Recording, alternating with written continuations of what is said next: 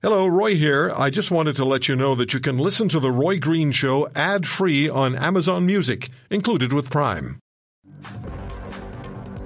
In British Columbia, it's been almost 13 years since 4 gang members and 2 innocent men were killed in Surrey's Balmoral Tower. Jamie Bacon, the Red Scorpions gang leader, has been sentenced to 18 years in prison for just one of the murders, conspiracy to commit murder. He also pled guilty to 1 count of counseling murder in a separate case dating to 2008. There were 2 sentences issued, like I said, the one for 18 years and the other one for 10 years, but they run concurrently, not consecutively. And with credit for time served while waiting to go on trial, Bacon will now spend the next 5 years and 7 months in prison. Scott Newark, former Alberta prosecutor, senior policy advisor to a federal minister of public safety and professor at Simon Fraser University, joins us on the program. Scott, what does this case raise as far as questions are concerned for you? Well, there's a couple of issues. One is, as you've mentioned, that the individual, this has been a very, very high-profile case. And as you say, like, it's taken so long to get to court.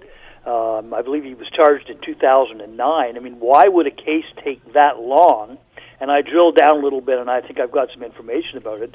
But it's ultimately resolved by way of a plea bargain between the Crown and this guy's lawyer, where they agree to plead to these charges, but they make a joint recommendation in relation to the sentence.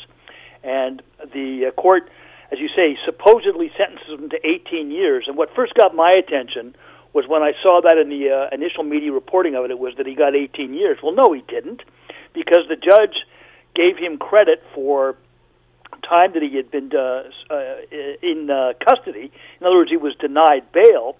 And all too frequently, you know, that ends up with our say one thing, do another justice system, which really undermines public confidence, in my view.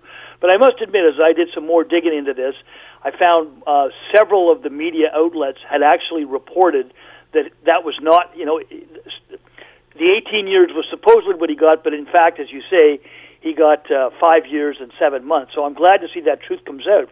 I think the larger systemic issue is why on earth this judge would have given this guy credit for the time that he had been in custody awaiting trial.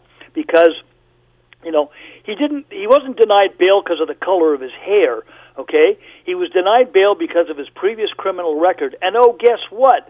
He also had been convicted of other organized crime-related offenses in, I believe it was in 2010, and he got 7 years on that. So the time that he was, originally it was 2005 home invasion. He pled guilty in 2007, and then he was found guilty again, as I say, on these other charges, and he got the sentence, you know, of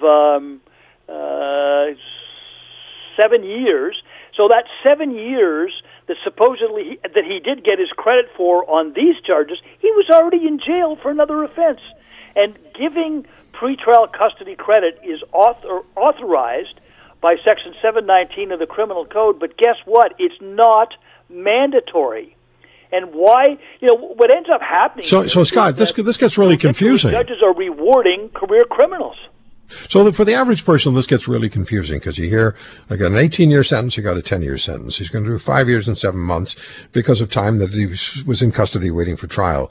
And it's hard enough to get your head around that. Yeah. So is this how the justice system in this country has become far more complicated than it was maybe 10 years ago? And you worked awfully hard. I mean, you worked so hard in the early 90s and got so much done through your own initiatives to change things. Well, I think this pretrial custody credit is one of the worst developments that we've seen. It started in the late 90s, and it was from Ontario, where judges didn't like the conditions that were, you know, the remand facilities, and they started saying the government should do something about it, and the government didn't do anything about it. So as a result, and this is what I think the real problem is, judges started, in my opinion, abusing their discretion under Section 719 of the Criminal Code, so that they were giving credit and extra pretrial credit. It got up as high as 4-to-1 before it was actually changed. So you might be held for 1 day, but you're given credit for 4. Correct. And you know so if what? If you're held for 100 days, you're getting a year and a half. Guess who figured it out faster than anybody else? The bad guys and their lawyers. So number one, they don't seek or they don't try to effectively get themselves out on bail. Then they delay the proceedings because they know they're going to get double or triple credit. In my day, what happened was, when I was a prosecutor, if you were denied bail, you had one appeal to a superior court, and if you were denied that appeal, you had no further appeals. And you know what? It was actually known as dead time because it meant that you just served it.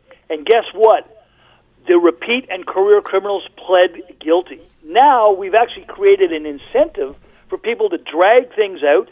And in this case in particular, this guy's lawyers actually made an argument that there was the charges were improper because of a lack of disclosure, and the I got 10 seconds, buddy. Who happened to be the judge that issued this sentence agreed and said that the charges should be stated, and they were only reinstated. That was in December 2017, and they were only reinstated by the BC Court of Appeal in May 2020.